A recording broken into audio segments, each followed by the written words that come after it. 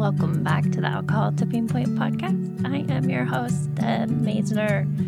I'm a registered nurse, health coach, and AFBA, that's Alcohol-Free Badass. I wanted to come on the show today and record because today is January 1st, 2023, and this is my 3-year alcohol-free anniversary. And I've just been reflecting a lot on the last 3 years and thought I would share some of what got me here and what keeps me here, what keeps me alcohol-free and keeps me sober. So I obviously got sober in 2020 after many starts and stops, many day ones. And I was actually just talking to a friend of mine about how I've kind of forgotten how those first days feel and how scary it was and how stuck I felt and how just miserable I felt. I was really in that shame spiral. I was really beating myself up because honestly, I have been trying to change my drinking for years and just never successful, never quite getting it. And the reason why I share some of that has faded is just to let you know, if you're listening and you're trying to change your drinking, that it does get better. It really does.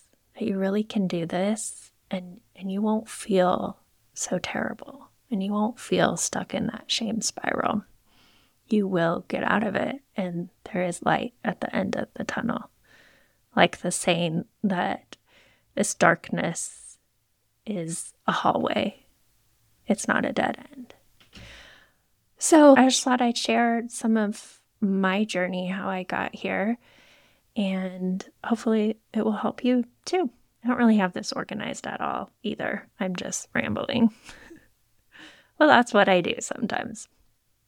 Anyway, so I did start drinking at a really young age. When I was in junior high, I remember sneaking my parents and my friends' parents Jack Daniels. We would water down their bottles of liquor and put them back in the liquor cabinet. I don't know if they ever noticed, but all of their liquor would end up being like 50% water, 50% alcohol. And I just remember really liking the feeling right away and just wanting to keep doing it, wanting to keep drinking, wanting to keep finding that escape. And it was a fun thing for me. It was fun. And it was what everyone was doing. I grew up in Moscow, Idaho. That's University of Idaho, which was a big party school. Also, we were right next to Washington State University, another big party school. And so in high school, it was partying with other high school students, but also partying with college students. I worked at my dad's restaurant, and we had a lot of college students there. So drinking was always around, and it's just what everyone did. So I thought. And then I even at that time, even in high school, I remember taking a class. I was able, because we were at the University of Idaho, I was able to take some college classes in my senior year of high school. And I took a intro to psychology class, and then I took an addictions class too. Because even then I was very interested in alcoholism. Did I have it? Did I not? Was it a disease? Was it not? And I remember I had to write an article about whether it was a choice or a disease. And I can't remember what I decided. I think I put disease. And for me, I think always investigating the role of alcohol, of investigating alcoholism, and I'm just saying quote unquote, because now we don't use that term. We use alcohol use disorder, and it's on a spectrum from mild to moderate to severe.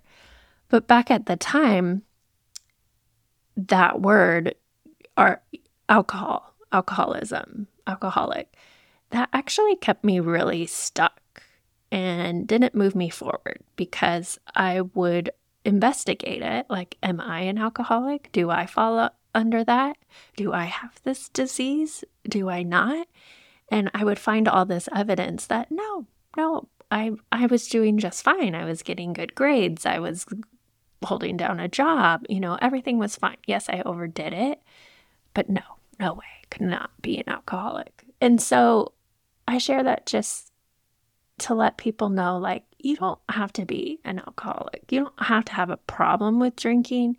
You don't have to have a drinking problem to quit drinking. Now we know so much more about the effects of alcohol on your health, on your physical health, on your mental health, that you can just stop drinking because it's a poison. It's a carcinogen and it's shit for your health.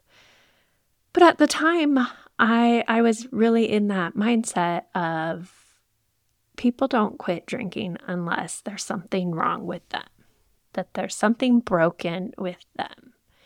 And I just refused to acknowledge that there was anything broken with me. And it's interesting now as I reflect back on thinking about that.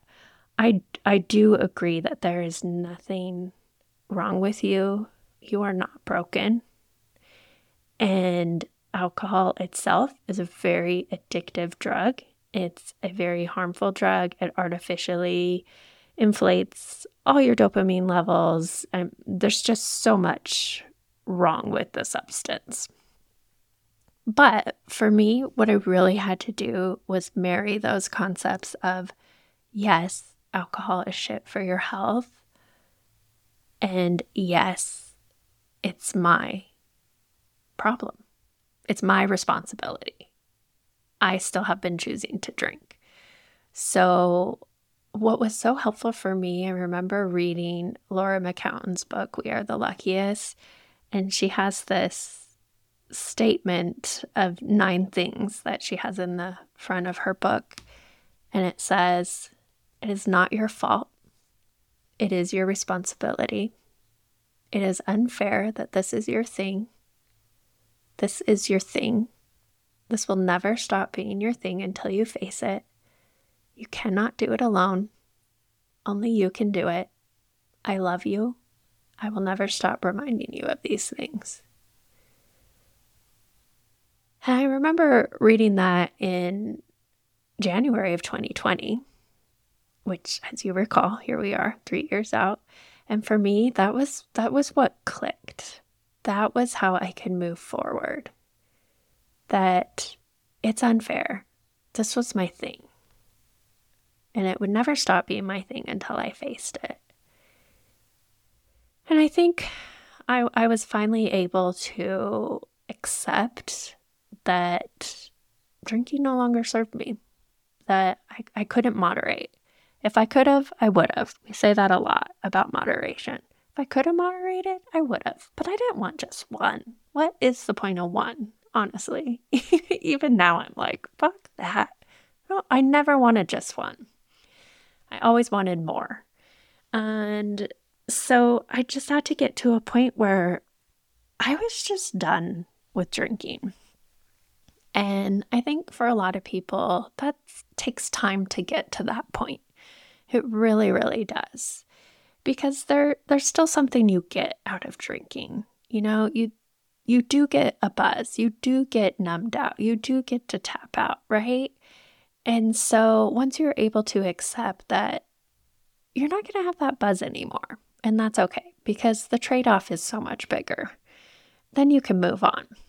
But I don't think that you get to that point until you give yourself breaks from drinking. I don't think you get to that point until you start to explore your relationship with alcohol. And you can do that by listening to these podcasts. You can do it by reading Quit Lit. You can do it by joining a group. You can do it so many different ways. And you don't have to be perfect about it. And so I think that is what keeps people stuck. And I think that, I know that is also why I say practice not drinking. You don't have to be perfect. Just see what it's like. See what it's like just for today, not to drink. Okay, see what it's like for a week not to drink. See what it's like for a month. You don't have to quit forever. I mean, there's no guarantee forever. I did hear Annie Grace talking about how she doesn't say, like, I'm done drinking forever, like, I'm done.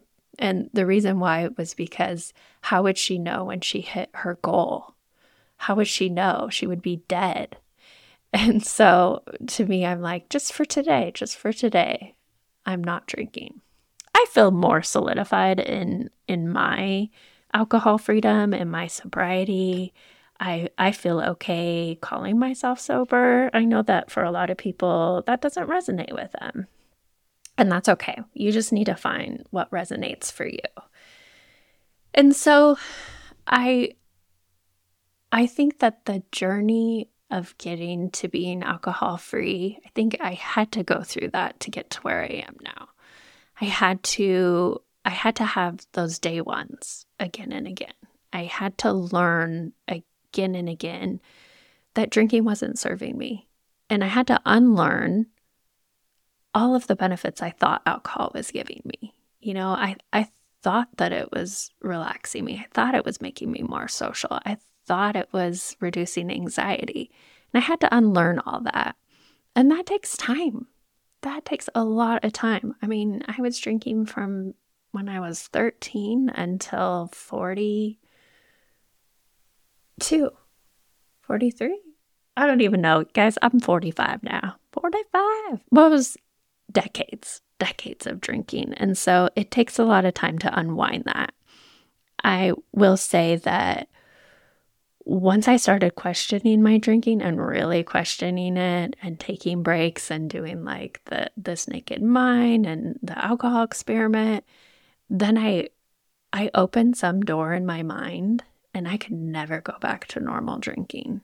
I could never drink without consequences, without feeling like shit, without just knowing that it wasn't right for me.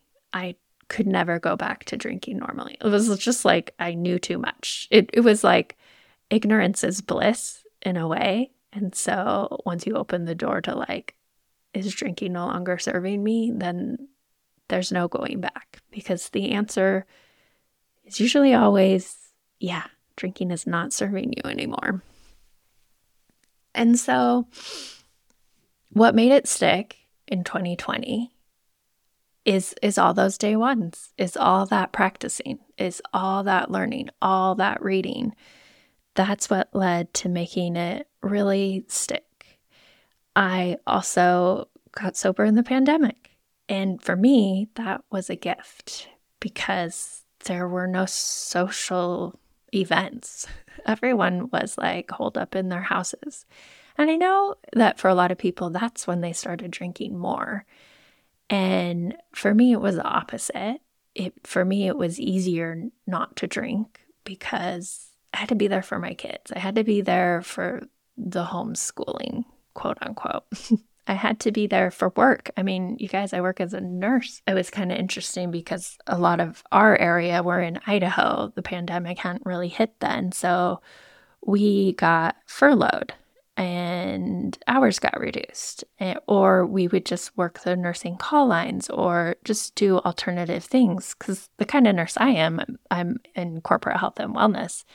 And so we do health screenings and we do health coaching and wellness exams and things like that. Well, those things got put on the back burner. Everything got put on the back burner, which was good, which was really allowed me to protect my sobriety. And so I share that just to let you know, like, you can hunker down in your house and you can protect your sobriety too, especially in those first days and weeks and months, whatever break you're giving yourself. It is really, really helpful to just take yourself out of those situations that are difficult, that are challenging, those dinner parties, those birthday parties, those big events, what have you. Like, really make it easy on yourself. So the pandemic for me was a gift that way, so that I could really focus on just not drinking, just having alcohol freedom. And I also knew that I wanted to help other people. I knew that I could use my nursing, my health coaching, my years of education. I feel like I have a PhD in Quit Lit or addiction, whatever, just because it's been a lot of reading and a lot of discovering and uncovering. And so I knew that once I got on the other side, that I wanted to help people because I didn't want anyone to feel the way I did. And I'm so proud of the people that I have been able to help. I am in awe of you all. I'm so thankful for you for listening. I'm so grateful that I get to help other people. This makes it all worth it. It really does. I have met some of the most amazing people across the world I never would have met before if I hadn't have opened myself up to this new world. And I know it's scary. Here we are at the beginning of January, and there's been a couple messages about, wow, I don't know why, but I'm really scared to do this. I'm really scared to quit drinking. And I get it. I was scared to change too. And everything's scary until you do it, right? And scary, fear, that's actually the same kind of feeling as excitement for what's on the other side. And I can tell you unequivocally that on the other side of not drinking, it is so much better over here.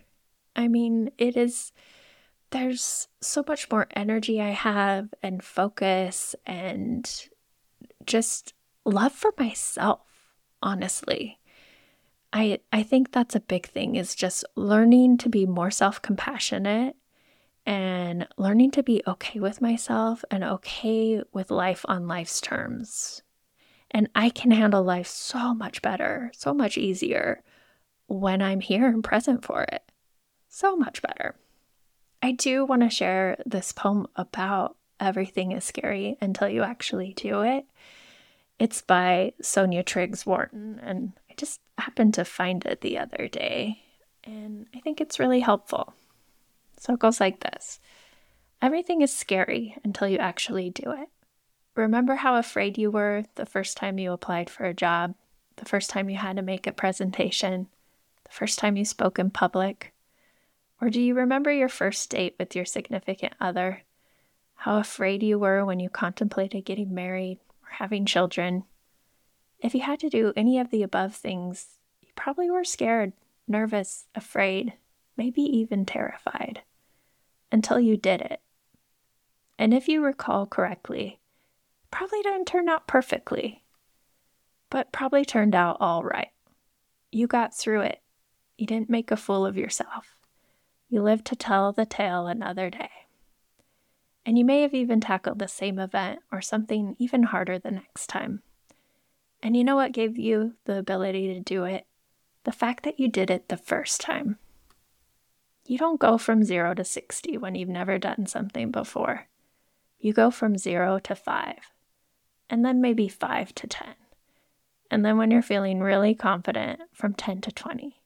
And maybe then from 20 to 40, then 40 to 60, when you finally reached your goal. But you didn't get there overnight. And you probably had to overcome your fears to get there. But you made it. You did it, and you lived to tell the tale. Just keep that in mind the next time you're presented with a new challenge that you don't want to do and you feel scared. Because everything is scary until you actually do it. I just think that's so powerful. You know, we don't go from 0 to 60 the first time, but we start to get better and better. We go from 0 to 5, and then maybe 5 to 10, right? And that's what it's like when you quit drinking. Maybe you just quit drinking for 1 day, and then it's 3 days, and then it's 4 days, and then it's a month. And then before you know it, maybe you'll have 3 years, like me. So I want to thank you all for listening, celebrating this milestone with me. I know that you can change. I really do. I believe in you. I know that you are worth it. And I want you to know that drinking doesn't make you bad, and not drinking doesn't make you good. You are a good person no matter what. If you're drinking or not, you are inherently good.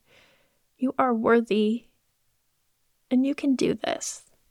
You can do hard things. So I am over here rooting for you. Please reach out if you need anything. You can email me, deb@alcoholtippingpoint.com. And I just want to thank you again for listening and being part of my journey. And I wish you all the very, very best. And I'm holding up a heart. This is what we always do at the end of our meetings, is we make that heart, the heart symbol with our hands. So I am just sending you lots and lots of love. Thank you so much. Thank you so much for listening to this episode of the Alcohol Tipping Point podcast. Please share and review the show so you can help other people too. I want you to know I'm always here for you, so please reach out and talk to me on Instagram at Alcohol Tipping Point, and check out my website, alcoholtippingpoint.com, for free resources and help. No matter where you are on your drinking journey, I want to encourage you to just keep practicing, keep going. I promise you are not alone and you are worth it. Every day you practice not drinking is a day you can learn from. I hope you can use these tips we talked about for the rest of your week, and until then, talk to you next time.